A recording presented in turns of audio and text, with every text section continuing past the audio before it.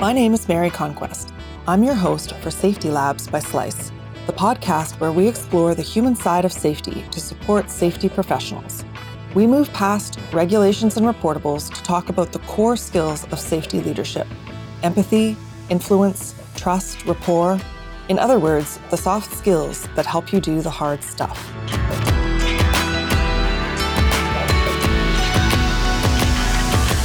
Hi there. Welcome to Safety Labs by Slice.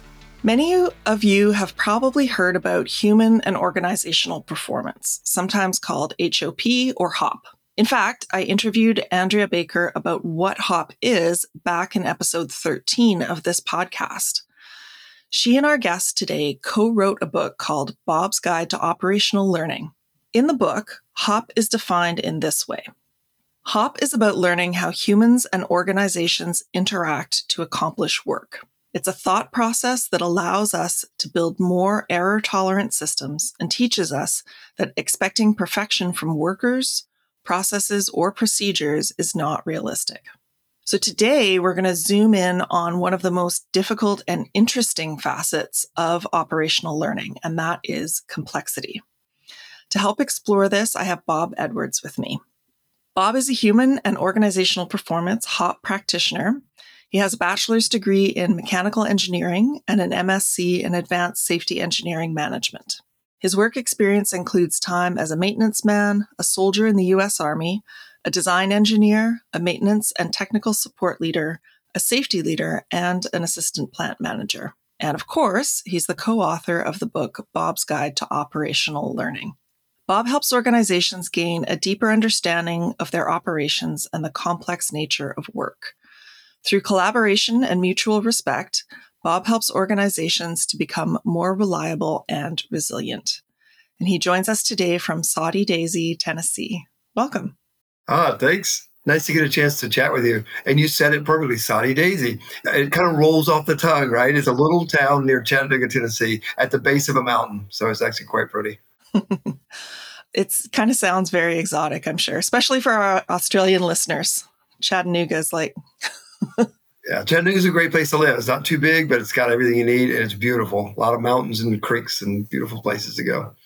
Okay, well, I have got a lot of questions for you today. So let's dive right in and let's talk about complexity. So the following was a new term for me. What is the field of complexity science and how does it apply to HOP? I'm especially interested in the idea of emergent properties. Can you just give a rundown for our audience? Mary, it's interesting to me because I've been in industry since about 1989 when I graduated out of college, Tennessee Tech. And so I've been working in industry, making stuff and designing stuff and repairing stuff for a long time. And we have all these different things that we've done along the way, trying to make things better, make them safer, more reliable. And a whole lot of good stuff has been done, but we felt like something was missing because it was. The tools that we had, the systems, the way we looked at our systems, and the way the interaction of humans and systems together happened, we were treating everything as though it had a definite root cause if there was a problem, that there was a linear path to failure. If you just would have stopped at step 4, it wouldn't have happened. And yet we knew there was something else going on. So on this HOP journey, when we first started in around 2013 or so, complexity wasn't a big part of the conversation. Actually, it was more about sort of the work as planned versus work, we call it black line, blue line, work in reality. And then because I'm a practitioner of this stuff and have just done a ton of stuff in this space, and I do a lot of operational learning, the more we understood how work really gets done. And I know this as an old maintenance guy. It never goes to plan. And I have 12 adopted children, so then nothing ever goes to plan with them. And so there was something that we needed to understand differently. And what was missing from the conversation, at least in my world, and seems to be in most of manufacturing and most of industry really, is a deeper understanding of what work truly looks like, how all these things interact and connect and couple the human and the system together. It's not one or the other. It's the coupling effect of all this. And the fact that when bad things happen, it's actually just a whole lot of, I would just say, normal stuff that's out there. We call it coupling of normal variability. But what it means to me is just, there's a lot of stuff out there, and when a bunch of it doesn't work well at the same time, it can lead to a bad day. The interesting thing is that stuff's out there all the time. So on a good day, a bunch of those things sort of overperform. And we sometimes will have a great production day. We're like, what did we do today that was different? Nobody can put their finger on it. Well, that was a complex success. It was a bunch of variables that overperformed. So the more we started looking at like Holland and David Snowden and these different guys that are complexity scientists, they're super smart people. We just would study their thoughts around complexity, and then we would just apply it practically into the world of work. We're like, holy cow, this is what we've been missing. This is a huge part of how work gets done. Most work, I think, is actually, we would call it complex. Lots of pieces, all interconnected and coupled together. And if several of them or many of them do not work well, that interconnectedness of them can lead to a failure. And so it takes us to a place where we're not focused on root cause anymore, at least not when it comes to humans and systems failing together. I think root cause still has a place for sure in like an ordered system, like an engine that fails or a circuit board that the trace blows out or whatever. But for the world of work, it's much more involved than that. So I don't know if that helps a bit or not, but we call it complex adaptive work or complex adaptive systems because the human is actually very adaptive. I say this all the time, amazingly adaptive, really. The reason we're successful is not because we have great systems. Sorry, we don't. I mean, nobody really. I work with over 130 companies, and I mean, we have some good stuff, but nobody's perfect. And the processes and the equipment's all falling apart. We're continually trying to keep it running. Procedures are incomplete. Nobody has perfect procedures either. And the reason we're, to a large degree, that we're successful is the incredibly adaptive nature of humans. And so humans are very adaptive. We're brilliantly resilient. Tornado rolls through here. We're out there rebuilding the next day, but we're not very reliable. I mean, humans just aren't that reliable, and yet we keep expecting them to be. And so we're expecting sort of the impossible, right? We're expecting a human to be more like a machine or a robot. That's not how we operate. So that's kind of where we're at right now is realizing that work, for the most part, is complex, even in factories where you might think it's not, because there's all this interconnectedness and the humans in there adapting and figuring it out, and for the most part, making us successful. So you said that something has been missing, and I wonder what you think. How do people in general, and safety professionals in particular, tend to respond to complexity? I think the people closest to the work tend to do this. When we start talking about this stuff, they're like, yes, and we've known this all along, right? Yeah. And we thank you for acknowledging that this work is a mess, that we really are out here. A lot of operator struggle going on here. We're trying to get this stuff done. I think sometimes higher in the organizations where they unfortunately don't get to see enough of the context of work. Unfortunately, we do this to ourselves. We provide like higher levels of like metrics, KPIs, dashboards, scorecards, but no real context behind all that. So sometimes when people hear this, it can be uncomfortable for them. They're like, well, wait a minute, our numbers are really good. Well, yeah, so are a lot of companies who have fatalities. So the numbers being really good don't mean anything to me. It's the context behind those metrics. And I think we got to get much, much better at being sort of open and transparent with the context. What does it really take to get that done? Best production day ever. Yeah, we almost blew a unit up. Nobody knows that because nobody's talking about it. But metrics said best day ever. So it can be hard to hear, but I can also tell you this. Once people sort of grasp this, then they're not satisfied with simple answers anymore. Well, Mary, she just pushed the wrong button. Well, okay, but let's look at the control panel that she's interfacing with, right? Let's look at the production pressure that she was under. Let's understand all the stuff that was going on that she was managing in that moment. And all of a sudden it becomes pretty obvious that the reason we don't have a lot more events is because Mary normally doesn't push the wrong button. And so that can be hard for some people initially. Even some people resist it. I had a manager one time say in a workshop, he said, well, what if I don't accept this human error thing? I'm like, well, I don't care whether you accept it or not. It's there. You accepting it or not accepting it, that doesn't really change anything as far as it's there. So, yeah, so I'd say, you get the whole spectrum. And this notion of emergence you mentioned earlier, things emerge. And what's interesting to me, that things will emerge and sort of, for lack of a better term, sort of bubble up in the system. And the operations people, the operators, for example, a lot of times they're really good at managing that. And then we look at it from the outside, if we're not close to that work, and it sometimes seems like, well, why didn't they see that? Or why didn't they just do a stop work? Or why didn't they just push pause or whatever? But in the middle, they were actually managing through all that as things were coming forward. They've seen something similar before, so they're trying to manage their way through it, adapt their way through it. So I think that things emerging and surprising us, it tends to happen further away from the work. The people close to the work are like, yeah, I've had a bunch of situations similar to this before. I've done literally hundreds of operational learning teams and all kind of operational learning stuff, which is a big umbrella that learning teams kind of falls under. And I've never actually seen something like completely new and unique. Like I've never seen an alien abduction, right? I mean, it's always just like, yeah, this and that. And at the same time, this shifted left instead of right. And next thing I know, I got a problem. So, and the operations people can just talk you right through that stuff. They're like, if it's okay to tell you, I'll tell you the truth. And the truth is, this is what we deal with a lot. Yeah, they have that context just through experience, right? And it makes sense that people higher up don't have the context. I mean, it's not their job, and it makes sense to some degree that they rely on data as a bit of a shortcut, but shortcuts can lead to problems. I mean, Todd says this, Todd Coffey says, great leaders make great decisions if they have great information. A lot of times it's a data input problem. That's context. If I have the best production day ever and I don't know that they nearly blew the unit up, all I see is it's the best. I'm probably buying pizza for everybody because I don't know what they actually had to do because nobody's talking about that, not higher up in the organization because they want to see those numbers and they run by the numbers, all that stuff, right? And I'm not saying get rid of metrics. I'm just saying metrics without context can be deadly. Yeah, exactly. It's certainly dangerous. Maybe deadly is a little strong, but they actually can be. I have to know the context.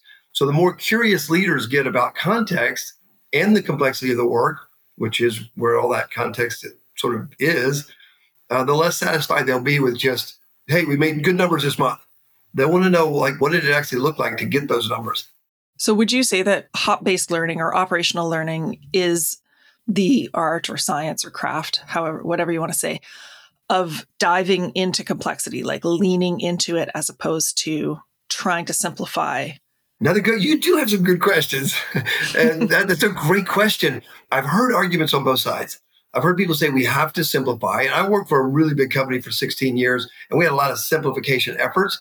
I'm not opposed to those, but I actually think where my brain is right now, Mary, I think we actually need to get much better at understanding complexity and managing complexity. I don't think the world's getting less complex. I think it's getting more complex. So I guess I'm a little bit concerned that in an effort to simplify, we lose context.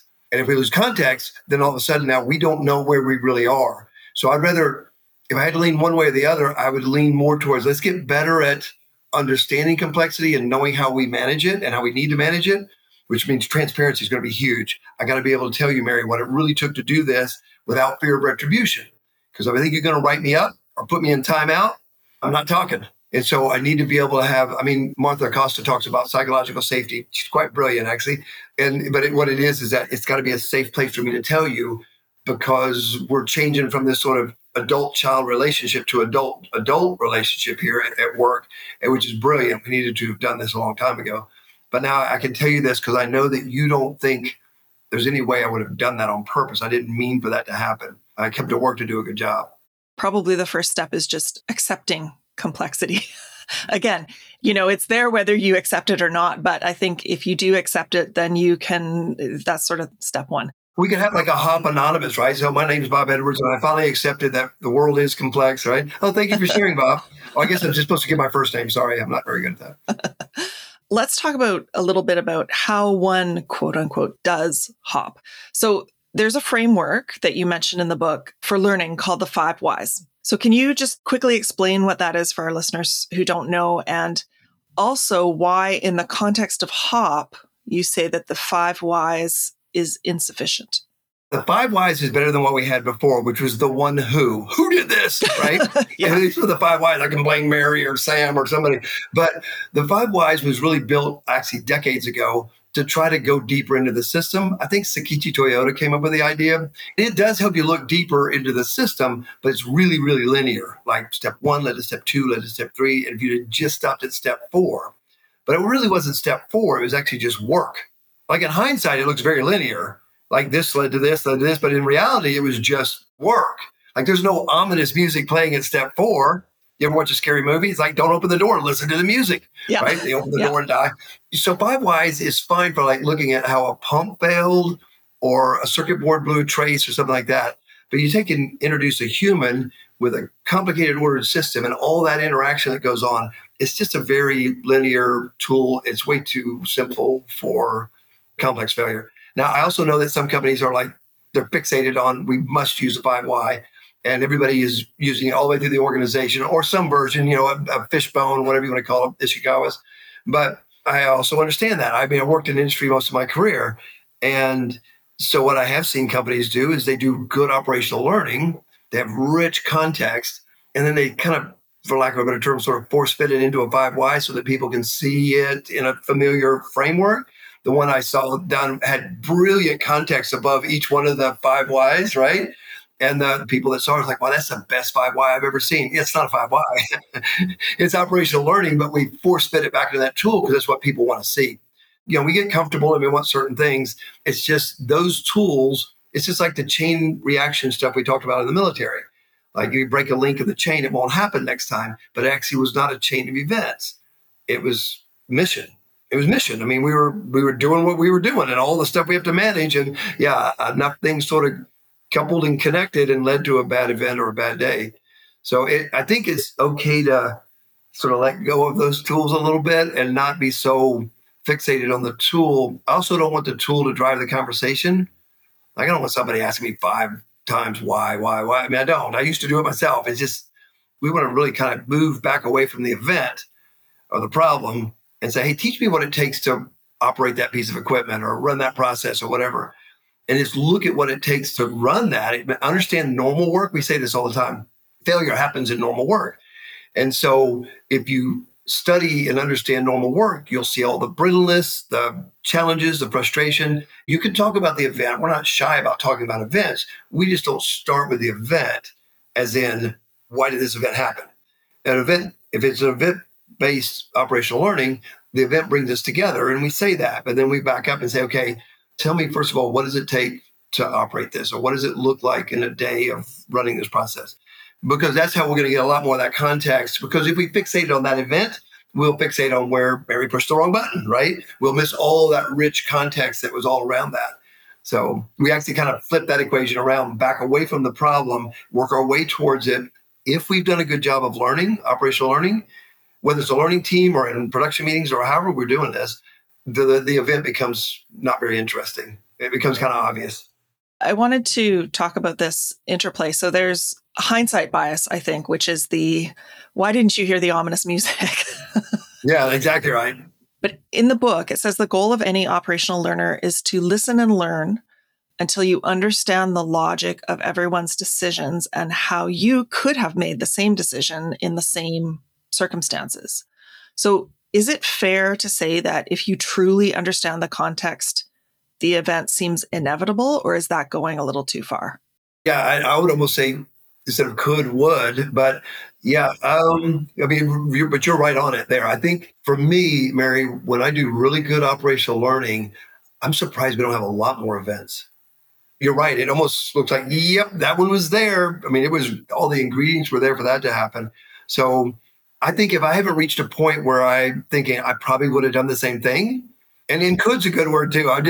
For me personally, as an operational learning guy, is what I do a lot of, right? I want to keep learning until like, yep, I think I'd have done the same thing.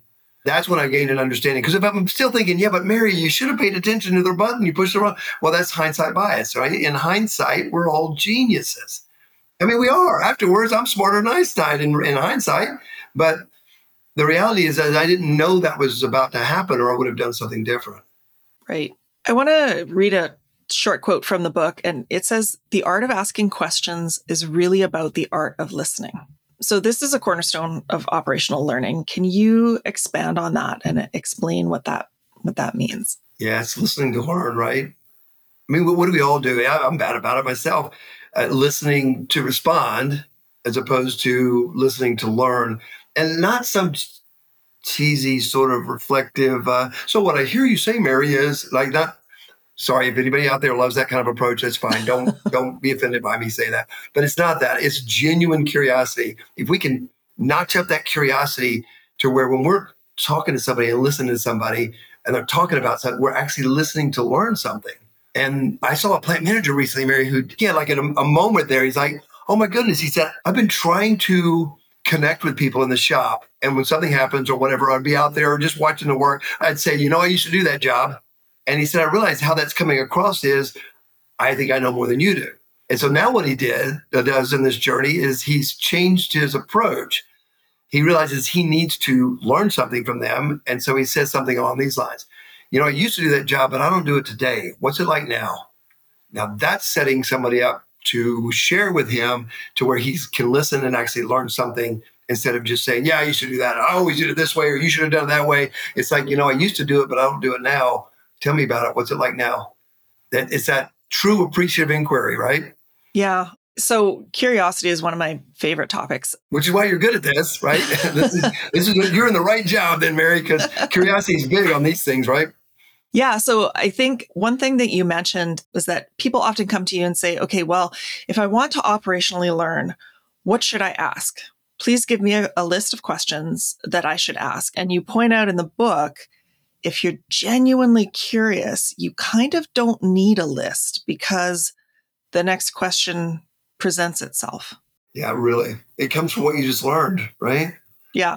But I also learned that from screwing up. So I was at a site and they said, would you give us a list of questions? What I thought they said to me was the types of questions to start these things out. And at the time I thought, well, yeah, no problem. I don't remember 10, 15 minutes. I remember it was 21. I came up with 21 different questions. I was back a couple months later and they're like, Bob, we need to talk to you because some of the questions you told us to ask don't always make sense. I'm like, what are you talking about? They're like, you gave us the list of questions. I'm like, give me those back.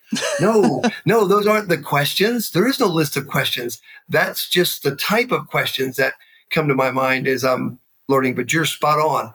If I'm listening to learn and I'm curious, then from what I just learned, it actually sort of sparks my next point of curiosity. Just like we were sitting here talking about, if you told me you just bought a 1965 Jaguar out of a field and had a tree growing through it and you're thinking about restoring it, I got a million questions. I'm just interested, like, wow, what does this still have the engine in it? Blah, blah, blah. Here we go. So just being curious in the conversation. I think it was Ajahn Brahm, that he's a monk that does a lot of public speaking. He said what he tries to do is the most important person to him is the person he's talking to right now. I thought, man, that's some pretty wise words right there. I need to work at that because we're also distracted, right? We're talking and stuff and we're messing with our phone and taking selfies and right. We're not really right there in that moment. So I think that has helped me a lot too, is just to be in the moment with them, listening to learn something new and then being sort of, this may sound kind of goofy, but kind of being energized by the fact that you're learning something. I mean, I love learning. You're curious. It's actually kind of cool when you're like, whoa, I don't think I ever thought of it like that before. Yeah, I have a million thoughts going here, but I'm going to move on. One of the questions or one of the quotes that jumped out when we were reading this that I don't know, it resonated with me was, we don't have to fix everything we discuss. So let's discuss that. Well, first of all, I don't think we can. Like, we don't have the resources. But I also don't think we need to. I think when we do good operational learning, people close to the work, and I'm using that broader term rather than just learning teams, because the book is about operational learning with actually an appendix on learning teams themselves, which is a thing. We created it because there was a need, but then it's grown into this operational learning thing.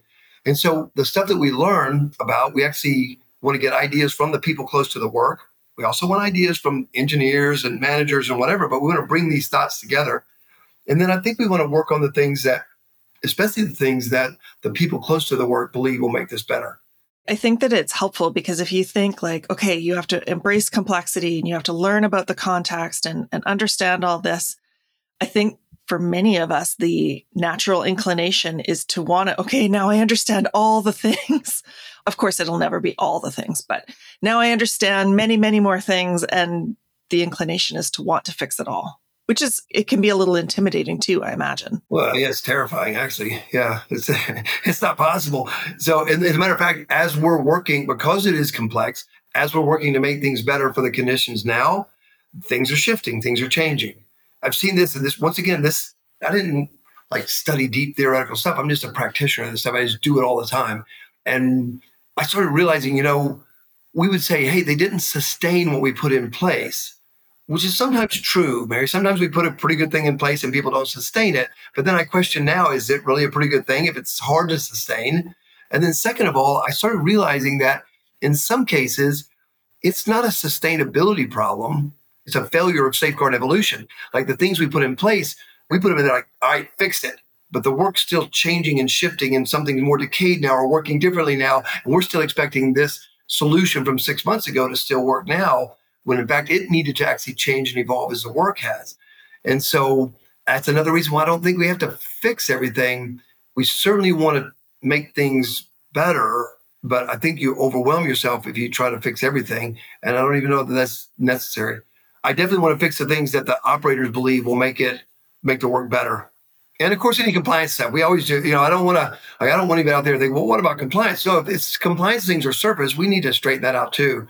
But we got to make sure that the work is actually better, right? Like we're more likely to be successful in the conditions that we have, or with the conditions we have out there. When you talk about sustainability, I was thinking that, no given procedure will ever be fully sustainable because it will always change. But what might be sustainable is the getting an organization to operate in a way where organizational or operational learning is the norm. So they're moving with as things shift. Like that, to me, that's sustainability. I think it's a really good way to, like, you want to sustain something, sustain your ability to learn, listen to learn. And Andy, my work partner, Andy says it's the speed with which we learn and improve based on what's happening. So you're right. That's something we could work on. Hey, let's get very good. And you know what? It actually needs some attention to make that more sustainable, because we've seen this happen where we've got a leader and the handful of the staff and people in operations all doing really good at this. And then leadership changes out and you get some maybe well-degreed, pedigreed, all these certifications, whatever comes in and rules with an iron fist and just destroys this good work that has happened, and people just shut back down again. I mean, it makes sense to me is that you try to work on a sustainable process of learning, as opposed to trying to say that we got to sustain all these defenses because it's perfect, because they're generally not. I want to actually go through and pull out some examples. We can't get to all of them because you listed 21, but you talked about what the common conditions in operational learning are. So first of all, I guess, let people know what you mean by that. And then I want to pull out and talk about some of the types of common conditions that you've seen. Okay, so to me, it's normal work, right? What are common conditions? There's going to be challenges around procedures. There's going to be problems with tools or lack thereof. There's going to be resource issues. There's going to be, and these things aren't going away. They're actually getting kind of worse these days. There's going to be systems degrading and a lack of knowledge now because people are leaving at an alarming rate and we're not being able to backfill them. These are just it's the context, right? It's all the conditions that we deal with out there. And I think we have to become really good at hearing it, even if it hurts, and then trying to sort of assimilate, what does all this mean? If we have a big turnover in people, a lot of companies are struggling with this, and we have pretty complex work, okay, there's an equation for a disaster right there, just those two things. Now add in the fact that we have a shortage of parts because of the supply chain issues, and we have people still getting sick and still going home, or people that just quit and don't come back. And so we have training issues where we've tried to speed up the training because we need to get you up to speed faster, which then shortcuts a lot of things. All this is just it's the conditions we're dealing with out there, and we have to be willing to listen to people when they tell us about this. And some of it may be, as David Payne from Chevron, he's retired now, and he used to say this, some of this stuff may land back kind of in our office, which may be hard to hear as well. Maybe things that we've put in place that we needed now to rethink. So in order to do good operational learning, you've got to have the capacity for candor. As I just forgot his name, he's a ranger. It's really interesting. But he uses that statement, the capacity for candor, not an Army Ranger, but like a Forest Ranger. Yeah, no, it occurs to me there's really no room for ego if you genuinely want to learn. Yeah, I want to pull out a couple of them. So weak and unclear signals, for example. When you're talking about that, can you give some examples? Just explain what you mean by that. They're only weak before the event happens. After the event, they're like, oh my goodness, somebody was screaming that, weren't they?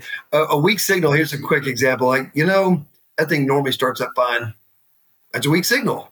I'm an old maintenance manager. You know what I would say? Good.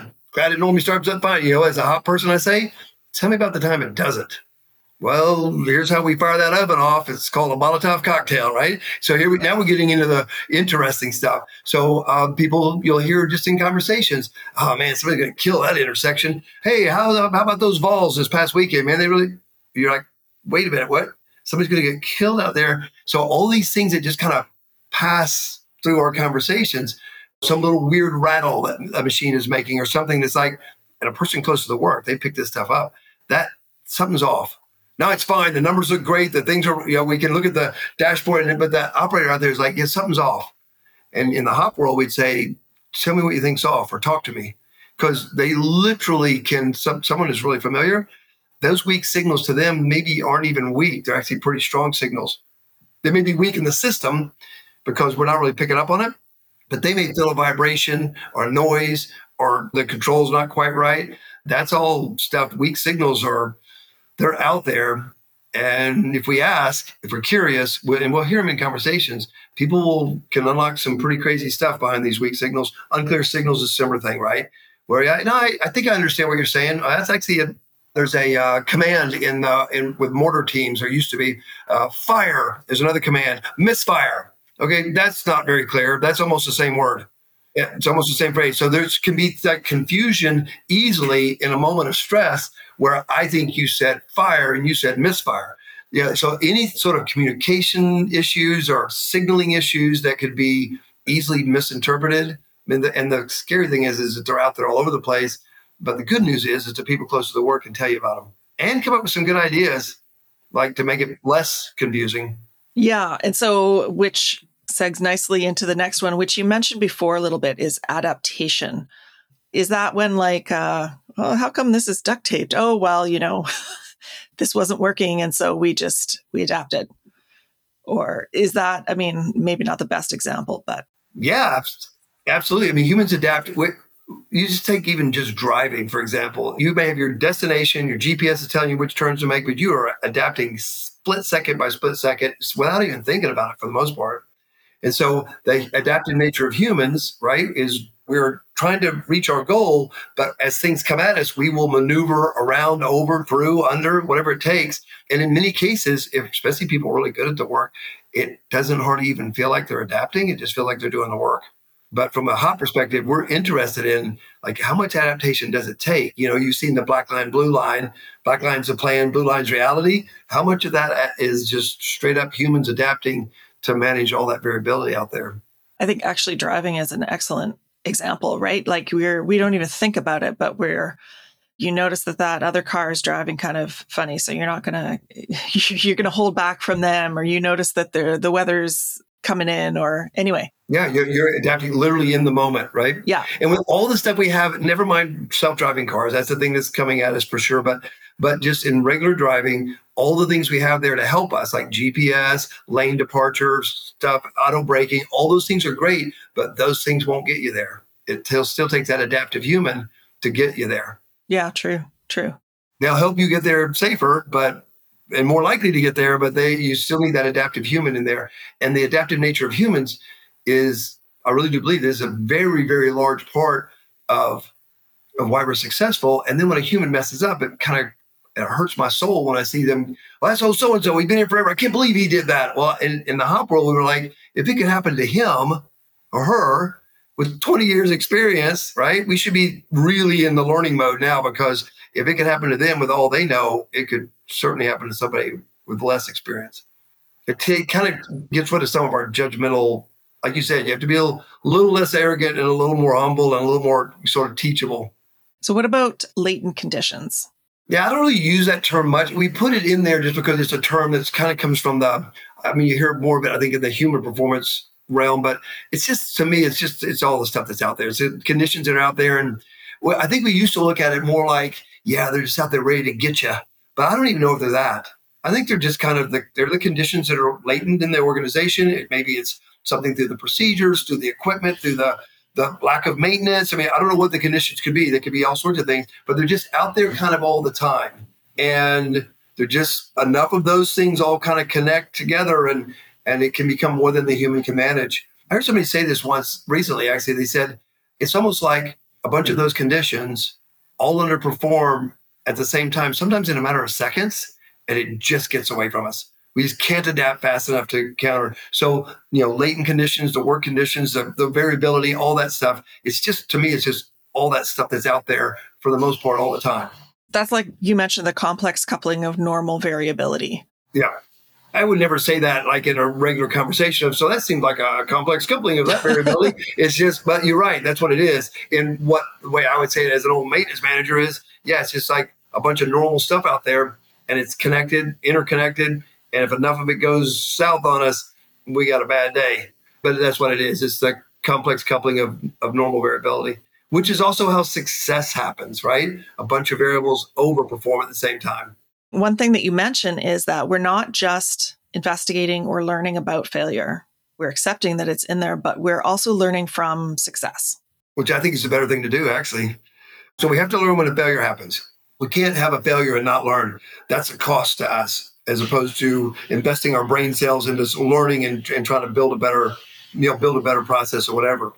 But with successful work, learning from successful work is one of the most powerful things we can do, because all those conditions are still out there, but nothing bad has happened. Some big companies that have been doing this a while, they don't like set a metric on operational learning teams, for example, but they do monitor which ones are reactive, which ones are near misses, which ones are proactive. And they've seen over the past few years that they actually are getting more and more pull to like the scales have tipped. They're actually spending more time learning about successful work. And they're pretty excited about it because they're finding that variability. They're finding those latent conditions, if you will. They're finding all that complexity and that mess out there when nothing bad has happened. Because I say this all the time, I don't think humans are very good at predicting. I suck at predicting. Like the reason I don't go to Vegas is because I suck at predicting, and I'm fairly good at math, so I know the odds are against me. So I just do this sometimes for the fun of it. I push a button on an elevator. There's like 3 elevators there. I'm like, I bet it's going to be that one. It's not even 1 in 3 I get correct. Like, it's rare that I ever get it correct, right? So how 1 in 10 million am I going to stand a chance? So we're not very good at predicting, but I do think we're pretty good at learning. So I think if we focus more on learning from success, if those same elements are out there, when a failure happens, well, then let's learn about them before the failure. Maybe we'll get ahead of some of the stuff. No, I'm going to restate that. We are getting ahead of some of this stuff. We story after story of operational learning on a successful day that unlocked some pretty significant brittleness in the system. And that was a good day. Metrics said we were good. So A, B, and C went well, but let's talk about, so what if B hadn't gone quite so well, or had, Or maybe the only reason it went well is because 4 of us were propping it up, right? Yeah. So talk about that. I did operational learning at a site that had a really kind of a trophy awarded kind of success story. And their project was actually well done. But when we did operational learning on it, there was a couple areas there where they were like 1 layer away from a bad day. One defense dropped out and it would have been a bad day. But that was really valuable because they found they could have just said, aren't we amazing? Look at all we've done. We got a trophy to prove it. But they didn't. They said, let's learn. Were we that good, or were we kind of lucky? Or it turned out they were quite good, but there was a couple of areas in there that was quite brittle. That was trophy awarded success. So there's another quote or another concept in there that I have heard before, but I always made an assumption about it. So which you point out isn't what you're talking about. So the quote is, we can blame and punish or learn and improve, but not both. So I always took that as a blanket sort of call to learn and to avoid blame and punishment. And for the most part, sure. I think some critics of HOP or this kind of thinking think that there's maybe a lack of accountability, that operational learning precludes responsibility. But this brings us back to context, because in the book, you say that there can actually be a time for blame and punishment. So can you talk about that a little bit? Yeah, because there's some bad people. There's some people we should not have hired. There's some people like, dang it, why do we hire? I don't know. We got them, though. We got to get them out of here. So, I mean, that's Todd's quote, right? That you can learn and improve, blame and punish, but you can't do both. And Todd's brilliant at poking you a bit with a stick, right? To make sure you're awake and paying attention to what he's saying. And it really has stirred up a lot of conversation. But what we found is that, in fact, good operational learning leads to true accountability. True accountability minus the legal definition, like I'm going to hold you accountable in a court of law, is a person's willingness to give an account for their actions or to tell a story, right, of their actions. Well, I'm only going to do that if it's a safe enough place for me to tell you the truth, because I know I didn't mean for a bad day to happen. And so this notion of accountability, actually in the hop world, we get more accountability, but we don't have the old school, which actually wasn't accountability. I'm going to hold you accountable. We say this all the time. Accountability is intrinsic. It's a person's willingness to give an account. So it's intrinsic. I can't make you, it's almost like ownership. It is actually kind of like ownership. I can't make you, Mary, have ownership. Ownership is intrinsic. True accountability is intrinsic. But we so desperately need control, and in many cases, power and control. Some people are literally addicted to it, that we feel like we're going to lose our power and control. And I'm going to have, the inmates run to the prison. Last time a guy said that to me, I said, it's a factory, not a prison. And they're not inmates. They can go work down the road and probably will if you don't straighten up. And so this notion of accountability is really, really important. We need to talk about it more, not less. And so HR disciplinary action is and always will be needed for people problems, right? There's a person intends harm and won't they don't fit in with the social norms. They don't come to work on time. They don't get the work done. I mean, that's a person problem. And the way we kind of maybe oversimplify it a bit, but basically if you could remove that person and that problem goes away, that's where that fits in. Otherwise, it's probably more of a systems problem. So we need HR disciplinary action to give people a fair chance. This is from Andy, my work partner. Give them a fair chance to sort of align themselves with the social norms of our organization, or we're going to ask them to exit. And it also is there to help us solve hiring mistakes, the ones we shouldn't have hired, right? And sometimes you don't know until you got them. But I'll tell you this, I want you to do that sooner than later. I don't want you to wait years upon years. Mary, I've been at sites where they're like, man, we've been trying to get rid of him for 14 years, and finally he missed a step in lockout, tagout. I'm like, well, shame on you. Yeah. This guy's been a bad performer for 14 years, and you're waiting for a lockout, tagout violation to get him? Now you just weaponize safety. What if you thought he was a good performer all that time? How sad. Yeah, exactly. I mean, right? I mean, I'll tell this, I'll make it completely redacted. So a good friend of mine is in HR, and he said he was headed to go talk to a guy. They're terminating him, and the guy's expecting to get a promotion. That's tragic, right? I mean, so that's a leadership problem. It is. That guy's gone all the way to this point where he thinks he's about to get a promotion, and they're getting ready to terminate him and let him go. So this whole performance management thing that we're supposed to be doing, sometimes I think we're not doing it very well, and people don't even know how poorly they're performing in some cases. So we do have poor performers, and we do need them out of organization. But I bet it's way beyond safety. I bet it is, and I'm way beyond, not way beyond. I mean, I'm not a safety guy. I worked in manufacturing most of my life, designing and building stuff. I worked in safety for a few years, long enough to know I really respect safety people. They have to know a lot of stuff. I thought you just went around and yelled at people and said, hey, work safe. I didn't know it was more than that. So it's a lot. But I can tell you this, that I think it's wrong to wait till a safety event happens to get somebody. I think they've probably been not performing well. They've not been coming to work on time. They've not been doing their job for a long time. So I don't know if that helps or not, but I think accountability is, we want and need accountability. Just say that straight up. We want it at levels we've never had it before. And true and sort of real and raw accountability is me saying to you as my boss, I don't know how to tell you this, but I think I left the welding rod inside that pump that we just closed up. And you not freaking out and saying, well, you're fired, but saying, all right, let's get it back open and see. Turned out it was in there. And had he been afraid, it's a true story, right? So had he been afraid of his manager, he would have said nothing. And eventually that thing would have punched a hole in that diaphragm pump. And later they'd have taken it down and nobody would have known how it happened. Right. So true accountability was him coming forward and saying, I don't know how to tell you this. And his boss said, just talk to me. What's going on? He said, I can't account for one of my welding rods. I think I left it inside the pump. Big double diaphragm pump. You don't care about the details. But the point is that's true accountability. When somebody says, for 2 years now, we've been breaking that scraper thing loose and nobody's locking it out because there's no maintenance here at night and we're not authorized to lock out. If somebody ever turns that on while we're in there, we're going to lose our head. That is true accountability. That's people being real and giving account. If they're afraid they're going to get fired, they're not telling you anything. Yeah, leadership has a role in that. A huge role. We can't have good accountability at a site if a leader is not willing to hear the truth. Yeah. So I want to zoom out again and to the big picture and ask you, what is the role of hope and optimism in operational learning? we humans made this mess, didn't we? We humans made this mess. We call it work, right? We put all this crap together. I think the fact that there's a possibility, and not just a possibility, we're seeing it happen, that we can actually sort of change some of this and straighten it out and make it better and make work maybe a little more something I enjoy coming to do. I mean, that brings some hope to me that, and if I have a part of it, too many people feel like they're just like a cog in the wheel or a number on a spreadsheet because we've treated them like that, right?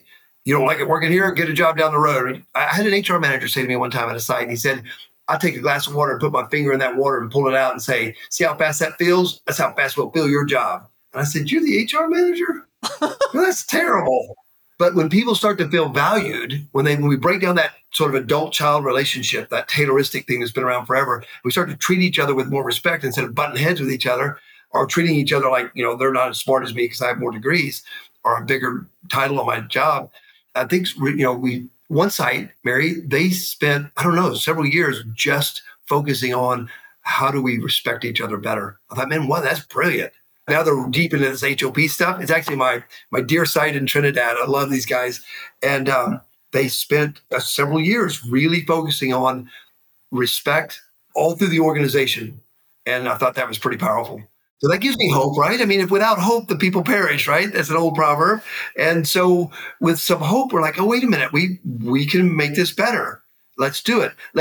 For lack of a better term, turn off the dang news and let's do something, right? Because we can watch and hear all the bad, or we can just go do something different to make this stuff better. It gives me some encouragement when you see some change. And we'll slip back. Nobody's perfect. Nobody's got 100% staying power. We'll slide back, but we just apologize and get back up and go at it again. Yeah, there's something inherently optimistic about learning, right? Knowing, like you said, knowing that things can be better. That's a really good, so I've never had that question asked to me before. That was a really good question. I think that hope and optimism is important in life. And this particular thing has a lot to do with work, but also has a lot to do with life. So yeah, if I have some hope that things will get better. So I was a firefighter and a first responder for years. I can tell you this. We've seen some people that would like not doing well, and we'd say, hey, on the radio, we get the message back. Hey, the ambulance is only 5 minutes away. You could see a change because it's like they now know the advanced care is almost here, and you could actually see a change in their response. Even if we believe that there's a chance we're going to survive this, we're going to do better. I would love to have this conversation go on a lot longer, but we're getting close to time. So I'm going to go into some questions that I ask all the guests. Okay. So for this one, if you were developing training for tomorrow's safety professionals and setting aside all technical training, you were to focus on human relationships or that kind of core skills, what skill do you think that you would focus on the most? I know they're kind of intertwined, but I'd probably focus on what we call industrial empathy. Actually, I think maybe Andy's the first one that came up with that term, but is seeking to understand from another person's perspective what their world looks like. So no matter who you are, if you're a design engineer, if you're a safety professional, if you're a manager, the very first thing I would say is first and foremost, can you focus on seeking to understand from their perspective what their world looks like? We'll make better decisions as safety professionals. And we need safety professionals with all their understanding of compliance and all that stuff. But compliance doesn't make you safe by itself. It's just part of it. So a big, huge part of it is this. I think industrial empathy is my primary focus. It is one of my primary focuses in the work that we do. But then I have to do what you said earlier. I have to listen to learn and really seek to understand. I can't just, I got it. No, I mean, actually, let me take time to, which, sometimes we don't feel like we have the time to do. Yeah. And when you're talking about industrial empathy, it makes me think of the goal of operational learning, to learn enough to the point where you have the empathy that you could genuinely say, okay, I can see how this decision was made. I would also have made that decision. And it's not sympathy. Sympathy is for a different place, right? Sympathy, and there's a place for sympathy, but it's not here. This is hardcore industrial work, but empathy is powerful. So if you could go back in time to the beginning of your career, what's one piece of advice that you might give to young Bob? Wow. So something that I wish I would have known when I first started in the industry is just how powerful the machine itself is, because I think maybe naively believed things could happen and change faster than they do. And tell myself, be patient, Bob, right? Because when you how it is, right? You see something different, something new, something like, well, we should all just do that. And this hop journey, I've been on this hop journey for almost 10 years. And it's like ever growing and ever changing. And I'm always thinking and learning new stuff. And so, I think I would tell myself, be more patient with yourself and with others, because this stuff we're asking ourselves to think differently than maybe how we've been raised or how generations have been raised. And I think that would probably help me. But of course, I was young, so I wouldn't have listened to myself anyway. I've had a few people say that. It doesn't matter what I would have said. I wouldn't have listened to myself. But since it was me in the future coming back, maybe I'd say, well, maybe that old Bob, another thing I'd say, man, Bob, use more sunscreen because I got a lot of sun damage.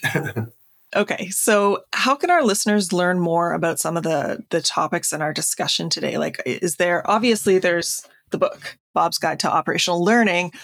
Are there other books or projects or concepts or websites that you think are really worth checking out if people want to understand complexity and context and some of the things we've been talking about? I'd read anything you can find around complexity that you find interesting. Some of them are super, super dry, but I haven't found a lot necessarily that's like super easy reading. But the website we have, hophub.org, there's free resources there and some suggested readings and stuff. Coughlin got stuff out, Decker, Eric Hollnagel, Edgar Schein, who just passed away. Oh, broke my heart. The guy was amazing, 90-something years old, and worked the day that he passed. But he wrote so much good stuff about really listening and humble inquiry and humble leadership. And so, I think there's, and then anything like once you start doing this stuff, then you'll find podcasts. There's different people putting podcasts out. And I would say this, read everything and listen to everything you can and use that frontal lobe a lot, right? Critically think about it. Some of this stuff you may be like, I don't know about that. Well, then, okay, don't do it if you don't know about it, or if it doesn't make sense. Because everything written, not everything I wrote is perfect or right, but a lot of people getting into this space now. So keep that frontal lobe highly engaged. Don't just take it at face value. Dig in and learn. So where can our listeners find you on the web? You mentioned the Hop Hub, but if they want to reach out to you, how should they do that? Well, so that's the easiest way, because I actually just today I had an individual website, hopcoach.net, and Andy's done such a nice job on our sort of consortium website. I just had my guy that does my website just route it straight to that, because I don't want to confuse people. There it is. If you type it in, even if you type in hopcoach.net, it'll go right straight to the Hop Hub. So I'm easy to find. My email's right there on the website. And if somebody reaches out and wants to chat or whatever, I'm always happy to set up a call or a phone call or video chat or whatever. Everybody's got my phone number out there, so I get a lot of texts and stuff. But it's all good. So just reach out if you want to chat some more, and then just stay really curious and realize this: if you're on this journey, or I think Eric Hollnagel refers to it as sort of almost like a voyage. Like, we don't know exactly where this is going. So it's not like we're going to get to that destination. We're headed in this direction together. Safety differently, safety two, HOP, all this sort of complexity stuff and all this stuff kind of coming together.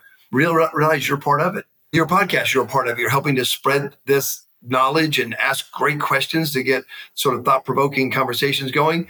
And so if you join in on this, it's like Hotel California. You can check in, but you never really leave. So to join in, it is sort of an industrial reformation, if you will. It's reforming. It's not an industrial revolution, but it's reforming a lot of how we think about work, way beyond safety, but also very much included in safety. Safety is very, very important, but most of us aren't in the business of manufacturing safety.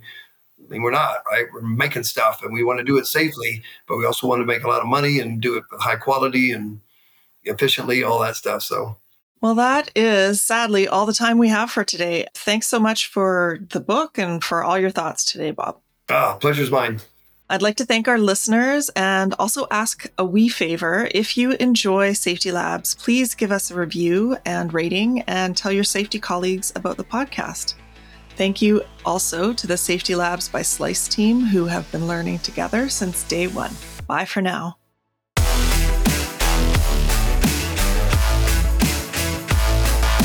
Safety Labs is created by Slice, the only safety knife on the market with a finger-friendly blade. Find us at sliceproducts.com. Until next time, stay safe.